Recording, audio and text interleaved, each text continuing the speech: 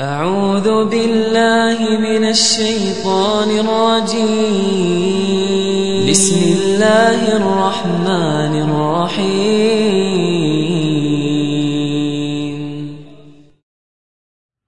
السلام عليكم ورحمة الله وبركاته. بسم الله الرحمن الرحيم. الحمد لله رب العالمين والعاقبة للمتقين ولا عدوان إلا على الظالمين، وأشهد أن لا إله إلا الله وحده لا شريك له إله الأولين والآخرين، وأشهد أن نبينا محمدا عبده ورسوله المصطفى الأمين. اللهم صل وسلم وبارك على عبدك ورسولك محمد وعلى آله وصحبه أجمعين. أما بعد. Welcome to another episode of our tafsir page by page, and inshallah ta'ala today we are going to cover page 30 of the Quran, which is the second juz, Surah Al-Baqarah. In the previous episode we spoke about some of the verses concerning fasting and some of the laws that Allah Azza wa Jal revealed and legislations that Allah Azza wa Jal revealed concerning fasting. And then Allah subhanahu wa ta'ala also mentioned a number of other etiquettes concerning integrity, especially with regards to wealth, and some of the verses regarding Hajj. And in today's episode we will continue with the verses of Hajj, but in between the verses of Hajj, Allah Azza wa Jal mentions a number of verses from 190 onwards concerning the issue of fighting and jihad. And the first of those verses is at the end of page 29. So we actually have one verse left from page 29, and then we'll go on to page number 30. Before we begin, it is important to know a couple of things. Number one is that the Quran is a book of guidance that contains everything for every time and every place. So it's not just a book of stories, or for example a book of rulings, or for example a book that speaks only about issues of belief in Allah Azza wa Jal, His names and attributes and so on, but rather it is a comprehensive book that mentions everything that humans need in order for their salvation and happiness in this life and the next. And so it is something which the rulers refer to when it comes to issues of leading and ruling. And it's something which parents refer to when it comes to issues of their family and their children. It's something which the believer refers to with regards to the issues of Iman and worship, and so on and so forth. Every single person that is a Muslim, in whichever role that they have and in whichever responsibility that they have in this world, they will find guidance within the Quran. And so it is important therefore to know that when we come across verses of jihad and so on, that's one of the reasons why. Because there are Muslim rulers and Muslim leaders who require a level of guidance, divine guidance and instruction from Allah subhanahu wa ta'ala, just as the average Muslim, just as the father, the mother, the son, the businessman, the teacher, the student, everyone needs guidance and instruction from Allah Azza wa Jal with regards to each one of those roles. It is also therefore important to note that when we speak about these verses of jihad, for example, of fighting, of killing and so on, they must be understood within that correct context.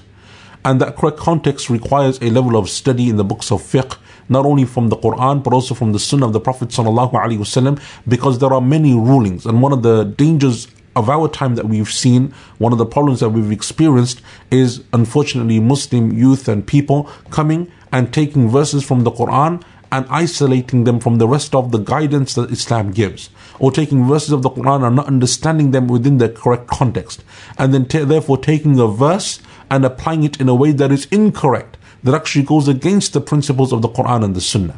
And it is important to understand this because, for example, as we will say, when Allah Azza wa Jal says, for example, in this verse, kill and fight in the path of Allah subhanahu wa ta'ala, that commandment to fight isn't just something where you go and start picking up weapons and start fighting without any other type of study or any other type of restrictions, or there not being any etiquettes or learning and whatever. However, every country, as we know, every system has within it an army, a defense system, a defense law and mechanism in order to protect their interests. The Muslim system has the same, the Islamic system of law. If there was to be a Muslim country, or as we've known throughout previous history, throughout many centuries, there has been the Khilafah system, they also likewise have this system of law and defense and soldiers and armies and what have you. And so therefore this context is extremely important, and I would therefore encourage people to study and learn their religion more. But I also want to mention this as a caveat before someone comes and misunderstands or takes out of context these verses of the Quran or the tafsir that we're doing. We don't have the time because as you know, our goal in this tafsir program is within 25-30 minutes is to do tafsir of a page. But if we were to go into the detailed rulings, that's for like a different program which will require a lot more extensive study and time. So with that being said, let us begin inshallah ta'ala with verse number 190. Allah Azza wa Jal says, أعوذ بالله من الشيطان الرجيم وقاتلوا في سبيل الله الذين يقاتلونكم ولا تعتدوا إن الله لا يحب المعتدين. Allah says subhanahu wa ta'ala, and fight in Allah's cause against those who fight you, but do not overstep the limits, for indeed Allah does not love those who overstep the limits. Allah Azza wa Jal gave to the Muslims at a certain point, and most likely after the hijrah to Medina, He gave them the command that it is permissible for them to now engage in fighting. Before the hijrah, in the time of Makkah, the Muslims were not allowed to fight. And that's why they often didn't defend themselves. There was no Muslim army, there was no war, there was no... Now that they migrated to Medina, they have their own land, their own state, if you like. They have some power and some authority. Allah subhanahu wa ta'ala gives them permission to fight. And this is a beautiful point that I want us to understand. The permission not to fight came from Allah. And the permission to fight for the Muslims in the time of the Prophet sallallahu alaihi wasallam also came from Allah. So therefore, the way and manner of fighting is legislated by Allah subhanahu wa ta'ala as well. So it's not for me and you just to say Allah said fight, let's go and fight. No. Because Allah Azza wa Jal could have said that to the Muslims at the time of the Prophet sallallahu alaihi wasallam. They were facing as much, if not more, persecution and oppression than any of us are facing in our time. But there are laws and restrictions in the way that Allah Azza wa Jal told them to do so. And that is why Allah subhanahu wa ta'ala says immediately after this, number one, He says, fight those who are fighting you. Those people like the Quraysh in the time of the Prophet were actively engaged in trying to kill you and oppress you. Fight them back. You can now defend yourselves. But Allah Azza wa Jal then also says, وَلَا تَعْتَدُوا.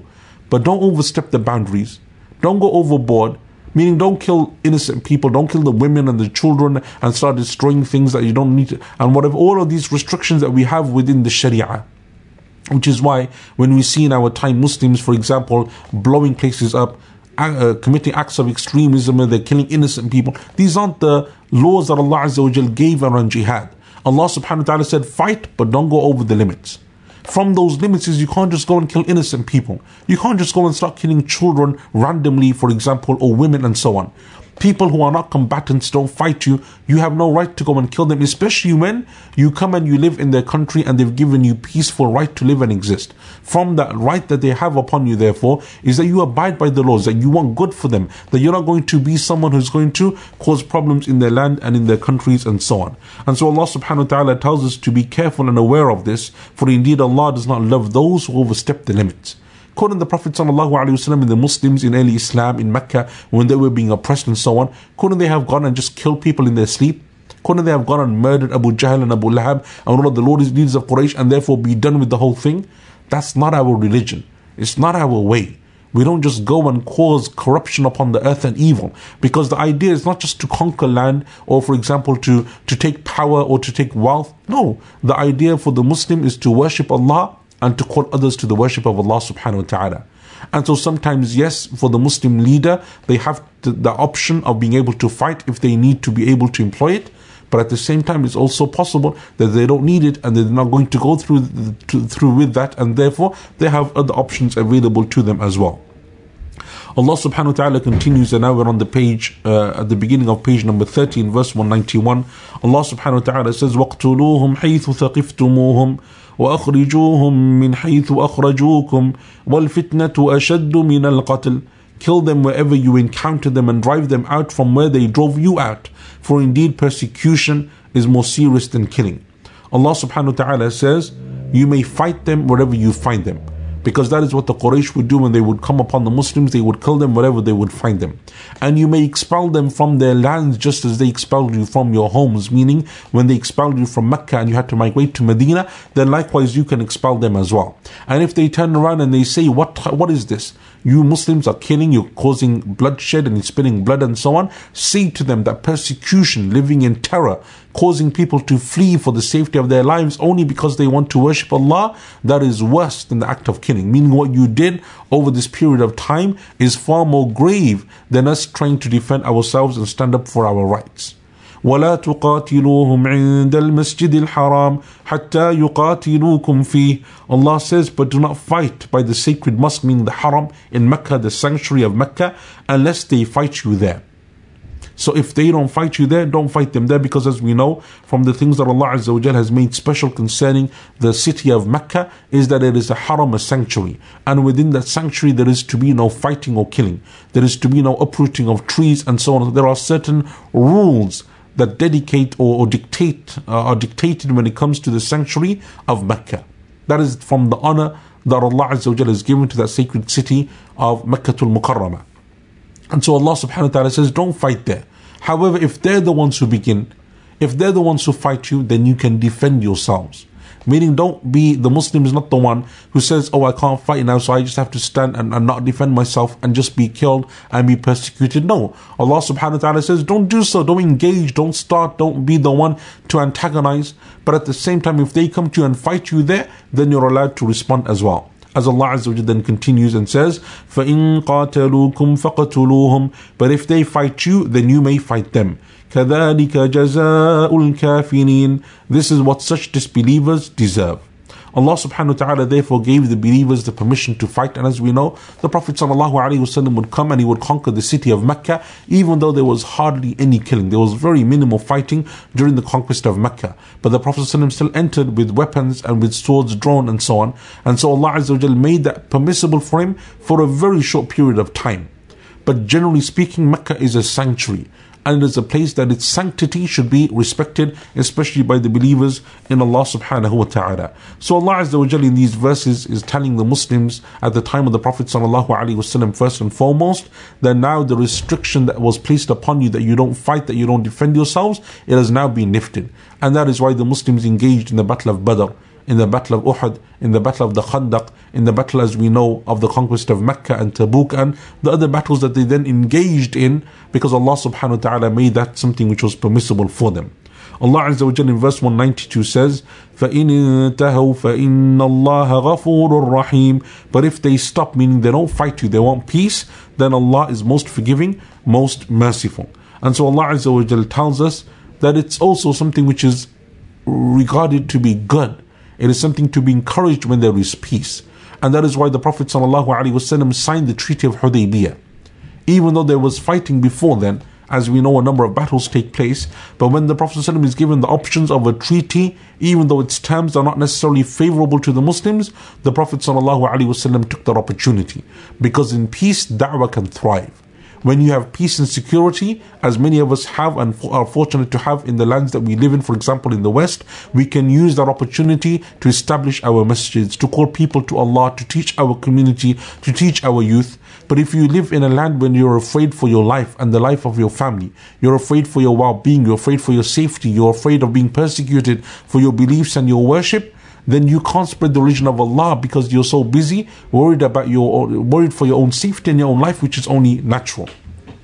And so Allah Azza wa Jal is telling us that if they stop, then Allah is Ghafoor and Ar-Rahim.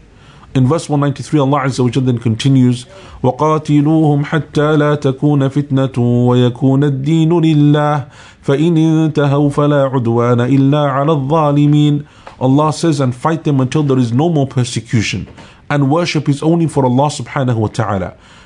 And if they cease hostilities, then there can be no hostility towards them except against the transgressors.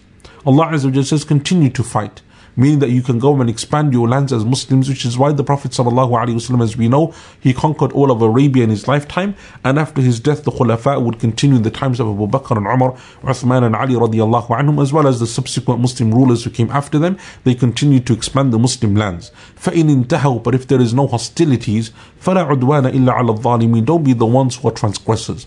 The Muslims in every single time and place should not be the people of transgression, meaning the people to oppress others, to terrorize others, to go over the limits that Allah subhanahu wa ta'ala has set towards others. And so there is a difference between doing something in its way that is legislated within the Sharia of Allah Azza wa Jalla and the laws of Allah subhanahu wa ta'ala. Just as in our time, every country has its law, and you have international law, and you have all of these conventions that are in place to ensure that certain things are not done and certain people are not harmed and not placed in the way of harm. Then likewise in Islam we have our laws. But at the same time, Allah Azza wa Jalla says that if someone transgresses, then that transgression should be stopped. For indeed Allah says that there can be no hostility except towards transgressors. In verse number 194, Allah subhanahu wa ta'ala then continues with the same theme of fighting and jihad, and He says, الشهر الحرام بالشهر الحرام والحرمات قصاص. A sacred month for a sacred month. The violation of sanctity calls for fair retribution. Allah subhanahu wa ta'ala is saying that the sacred month is in place of the sacred month. What does this mean? The scholars of tafsir differ slightly over the meaning of this verse and what's referring to exactly. Some of them said that it's referring to the Treaty of Hudaybiyah. The Prophet ﷺ went to perform Umrah in the month of Dhul Qa'dah, which is the month before Dhul Hijjah, the 11th month of the lunar Islamic calendar. And as we know, he was prevented from doing so. And they signed a treaty. He was prevented from making Umrah with the companions, and instead they signed the Treaty of Hudaybiyah. From the terms of the treaty is that you would return, meaning the Muslims, they would return to Medina without having performed Umrah, and then the following year, 1 year's time, they can come back and the Quraysh would give them permission to perform Umrah. That is known in our history as Umratul Qada, the Umrah that was made up. Because they missed the Umrah the first time round, they came up and they made it up the second year round. And that is what Allah Azza wa Jalla said, Ash-Shahr al-Haram bi-Shahr al-Haram. One sacred month when you wanted to perform Umrah is being replaced by another one, meaning there's no harm upon you in doing so. The other tafsir that some of the scholars mention is that it's referring to the fighting that takes place in the sacred month, meaning that if you fight in the sacred month against the Muslims are allowed to respond.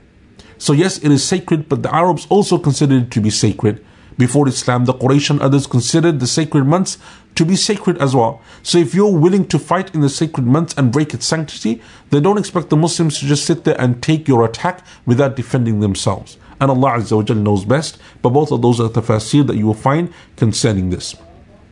Allah subhanahu wa ta'ala says, وَالْحُرُمَاتُ قِصَاص. The violation of sanctity calls for fair retribution. Meaning that if you're going to violate the sanctity of Allah Azza wa Jal in the holy land of Makkah, in the holy months that Allah Azza wa Jal has legislated, then that requires fair retribution, and that the Muslims are able to therefore go and to fight as well. Allah subhanahu wa ta'ala then says again, and you will see one of the common things with all of these verses that we've mentioned today, is that Allah says you can fight, O Muslims, you can defend yourselves, O Muslims, or you can ward off the transgression of the transgressors, O Muslims, but however, never overstep the limits. And once again Allah Azza wa Jal mentions the same thing here. فَمَنِ اعْتَدَى عَلَيْكُمْ فَاعْتَدُوا عَلَيْهِ بِمِثْلِ مَا اعْتَدَى عَلَيْكُمْ. Allah says, so if anyone commits aggression against you, attack him as he attacked you, but be mindful of Allah subhanahu wa ta'ala, and know that Allah is with those who are mindful of Him. So if someone attacks you, then you may attack them in a similar way. Someone harms you, then show them retribution in a similar way. But don't do what? I'tida. Don't transgress. So for example, it is very easy in times of war, and even in our time we still see this today, despite the conventions and the international law, that a person transgresses in times of conflict and in war. So for example, an example that we have in the Sunnah is, we know in the time of the Battle of Uhud, when the Quraysh came and they martyred a number of the Muslims, over 70 of them were martyred. Some of those that were killed, or a number of them, were then mutilated by the people of Quraysh. They were dead, they had been martyred, and they mutilated their bodies. And obviously perhaps the best or the most well-known example of this is the example of the uncle of the Prophet ﷺ, Hamza radiallahu anhu, where his body was opened and his liver was taken out and chewed and spat out. So they mutilated the bodies of the Muslims. And so some of the Muslims, when they came to bury their dead, when they saw this in the time of the Prophet ﷺ, they said, as will be mentioned in a later verse, as we will come on to inshallah ta'ala in the Quran at one point, but they said, some of them, that if we ever win in another battle, meaning we're the ones to defeat them, we will do worse to them than what they did to us. What they did to our people, we will do worse to their people. And so Allah Azza wa Jalla revealed a number of verses in the Quran and a general principle, and that is that the Muslim is never one to take issues beyond the limits that Allah has set. And so mutilation is not allowed. Even if they mutilate our dead, we don't mutilate theirs. And that is why Allah Azza wa Jalla is saying that if someone transgresses against you in attack, then you may show retribution in a just way, in a fair way. You can attack them back in the way that they attacked you, and so on. However, you should never go beyond the limits that Allah Azza wa Jal has set, but rather you should be people who are always mindful of Allah, fearing Allah Azza wa Jal, and know that Allah is with those who fear Him. Allah is with those who are constantly mindful of Him subhanahu wa ta'ala. Allah Azza wa Jal then in verse 195 He says, وَأَنفِقُوا فِي سَبِيلِ اللَّهِ وَلَا تُلْقُوا بِأَيْدِيكُمْ إِلَى التَّهْلُكَةِ وَأَحْسِنُوا إِنَّ اللَّهَ يُحِبُّ الْمُحْسِنِينَ.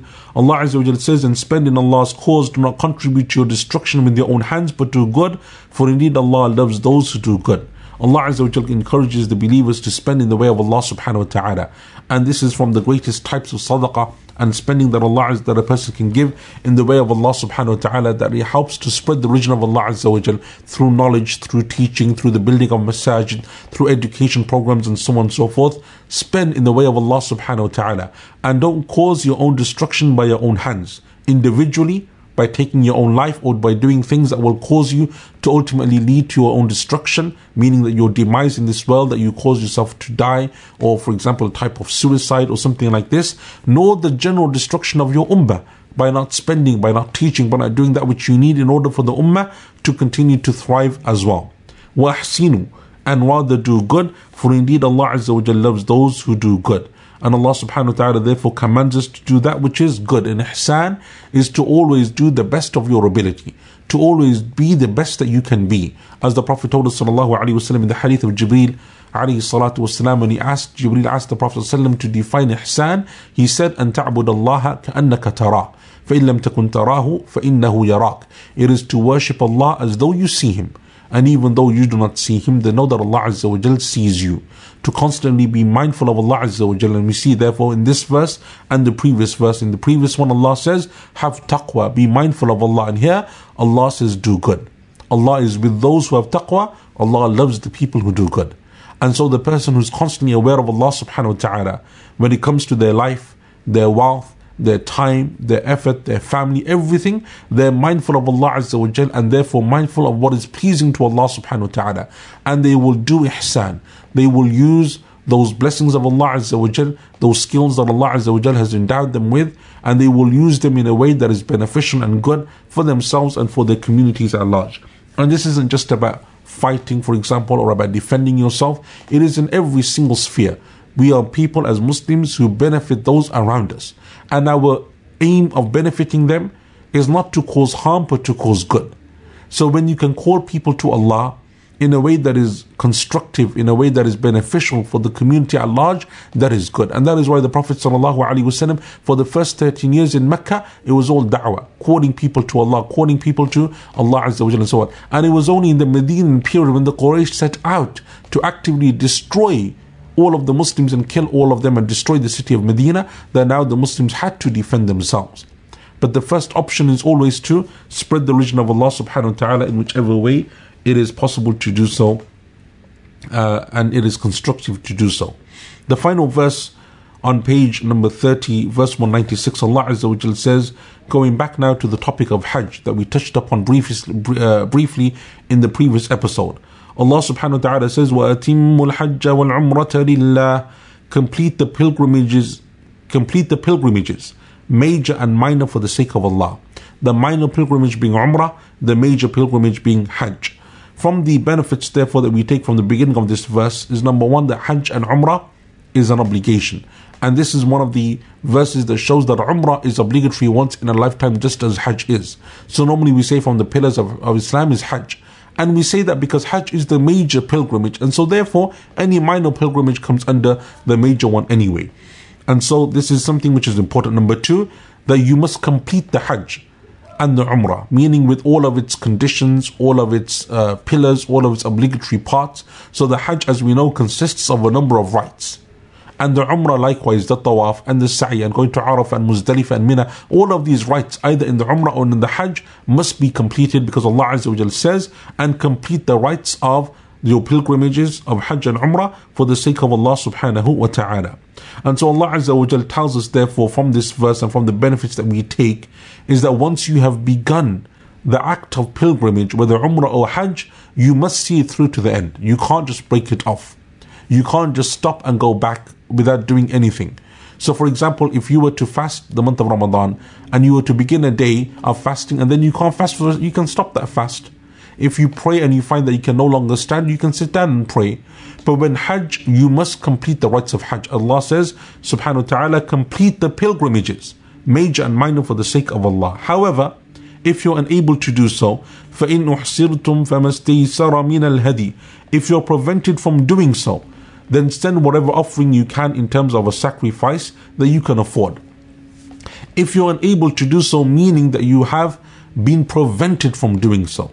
So even the one who's sick in Hajj must still complete their rites. Whether they go on a wheelchair, whether they're carried, whatever, they still complete their rites of Hajj once they've made the intention to do so and they've begun the process. Ihsar is you're unable to do so, you're prevented from even arriving to that position. So for example, because of some sickness, you're prevented. Because of some enemy, you're prevented. So someone who is in that condition where they're physically unable to continue, either because of an enemy that's preventing them from reaching the haram, or because of a sickness, for example, that debilitates you and you're unable to physically carry it. For example, someone's just completely unconscious. They've completely fainted, they're in a coma, something happens like that. Those people are the ones who have been prevented. What do they do in order to come out of the ihram, therefore? Is they give a sacrifice. And they can come out of the state of ihram. This is exactly what the companions did with the Prophet ﷺ at the Treaty of Hudaybiyah. What did they do when they couldn't go and continue with their Umrah? The Prophet ﷺ told them to give their sacrifice, slaughter their animals, and to shave their heads. And once they have done so, they can return. And that is what Allah Azza wa Jalla then continues and says, وَلَا تَحْلِقُوا رُؤُوسَكُمْ حَتَّى يَبْلُغَ الْهَدْيُ مَحِلَّهُ. Allah says, and do not shave your heads until the offering has reached the place of sacrifice. The place of sacrifice being the day of An-Nahr, which is the day of the, in Hajj, it would be the day of the 10th of Dhul Hijjah.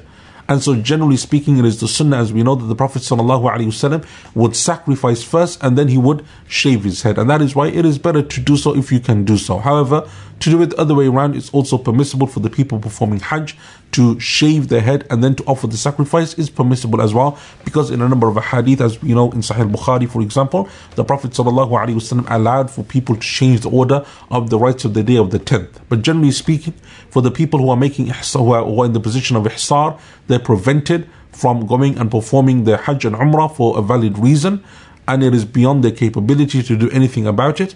Then they slaughter their animal that they have, they give a sacrifice, and they shave their heads, and then they are allowed to come out of the state of ihram for that particular rite or for that particular pilgrimage that they had intended to do. Allah Azza wa Jalla then continues and He says, فَمَنْ كَانَ مِنْكُمْ مَرِيضًا أَوْ بِهِ أَذًى مِنْ رَأْسِهِ فَفِدْيَةٌ مِنْ صِيَامٍ أَوْ صَدَقَةٍ أَوْ نُسُكٍ.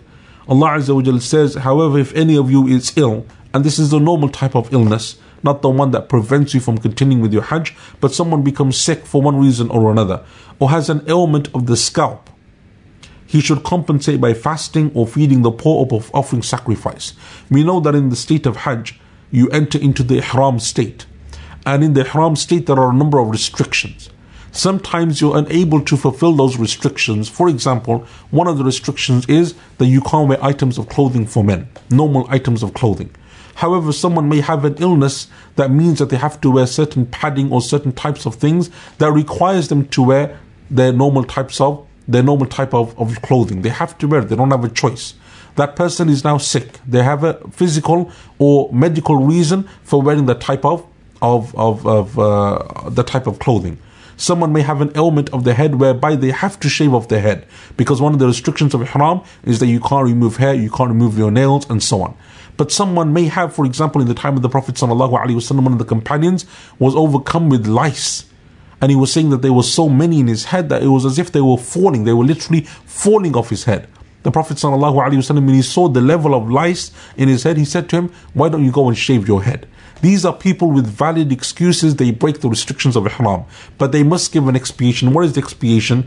The expiation is that they have a choice of, number one, either fasting, as Allah subhanahu wa ta'ala says, or number two, that they give some sadaqah, they give charity, meaning that they feed a poor person, or number three, that they sacrifice a sheep. These are the three things that Allah Azza wa Jal has allowed them to do, meaning He has given them the option to do. Number one is that they go and they fast, as we said. Number two is that they give a sacrifice. Number three is that they go and feed a poor person or some poor people for those days that they have missed, or for those they fast 3 days, or they feed 6 poor people, or they offer a sacrifice. Those are the 3 things that Allah Azza wa Jal gives them an option to do. So someone, for example, has to shave their head. Someone, for example, has to wear normal items of clothing. Someone has to break one of the restrictions of ihram. They have a choice of expiation. Feed 6 poor people, fast 3 days, or give a sacrifice, meaning slaughter an animal in its place. Allah Azza wa Jalla then continues, فَإِذَا أَمِنْتُمْ فَمَنْ تَمَتَّعَ بِالْعُمْرَةِ إِلَى الْحَجِّ فَمَا اسْتَيْسَرَ مِنَ الْهَدِيِ. But if you're in safety, anyone who wishes to take a break between the minor and major pilgrimage must give a sacrifice. The types of Hajj are 3. 2 of them is when you perform both Hajj and Umrah. Performing those Hajj and Umrah together means that you have performed 2 acts of worship in one. Meaning in one trip, you're going to do the Hajj and you're going to do the Umrah. And as a result, you must give a sacrifice that is from the rights of Hajj that Allah has placed upon you. فَمَنْ لَمْ يَجِدْ فَصِيَامُ 3 أَيَّامٍ فِي الْحَجِّ وَسَبْعَةٍ إِذَا رَجَعْتُمْ تِلْكَ عَشَرَةٌ كَامِلَةٌ. But what if you can't afford a sacrifice? You're making tamattu of Hajj, so you made ihram for Umrah, then you came out of ihram, you want to make Hajj again with a different ihram. That's called tamattu. But you can't afford the sacrifice. It's just you can't do it. You don't have the money. Allah Azza wa Jal says, then for you the expiation is that you fast 3 days during the Hajj season and 7 days after the Hajj, and thus making 10 days in full. You fast 10 days. However, the manner of fasting is 3 must be in the days of Hajj. So for example, the 6th, 7th and 8th, or 7th, 8th and 9th. And then, or for example, the 11th, 12th and 13th after the day of Eid. These are the days of Hajj. You must fast within them. 3 days.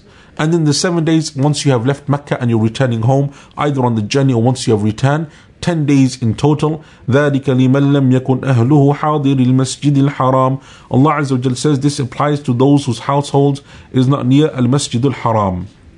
Meaning because the ones who live in the Haram don't need to travel, meaning they're not going home and they're not going back to their places, and so therefore there is no sacrifice that is due upon them. وَاتَّقُوا اللَّهَ وَاعْلَمُوا أَنَّ اللَّهَ شَدِيدُ الْعِقَابِ. But rather be mindful of Allah Azza wa Jal and aware that Allah is stern in His retribution, meaning that you should fulfill the rights of Allah and the laws of Allah and the etiquettes that Allah Azza wa Jal has placed upon you in these acts of pilgrimage in the way that Allah subhanahu wa ta'ala has ordained. To break those rules knowingly, on purpose, having a disregard for Allah's laws is something which Allah Azza wa Jal says opens up the option, or opens up the possibility of being punished by Allah subhanahu wa ta'ala. And with that we come to the end of page 30, and inshallah ta'ala in the next episode we will continue with some of these verses of Hajj. Barakallahu feekum wa sallallahu ala nabiyyina Muhammadin wa ala alihi wa sahbihi ajma'in. Wassalamu alaikum wa rahmatullahi wa barakatuh. بسم الله الرحمن الرحيم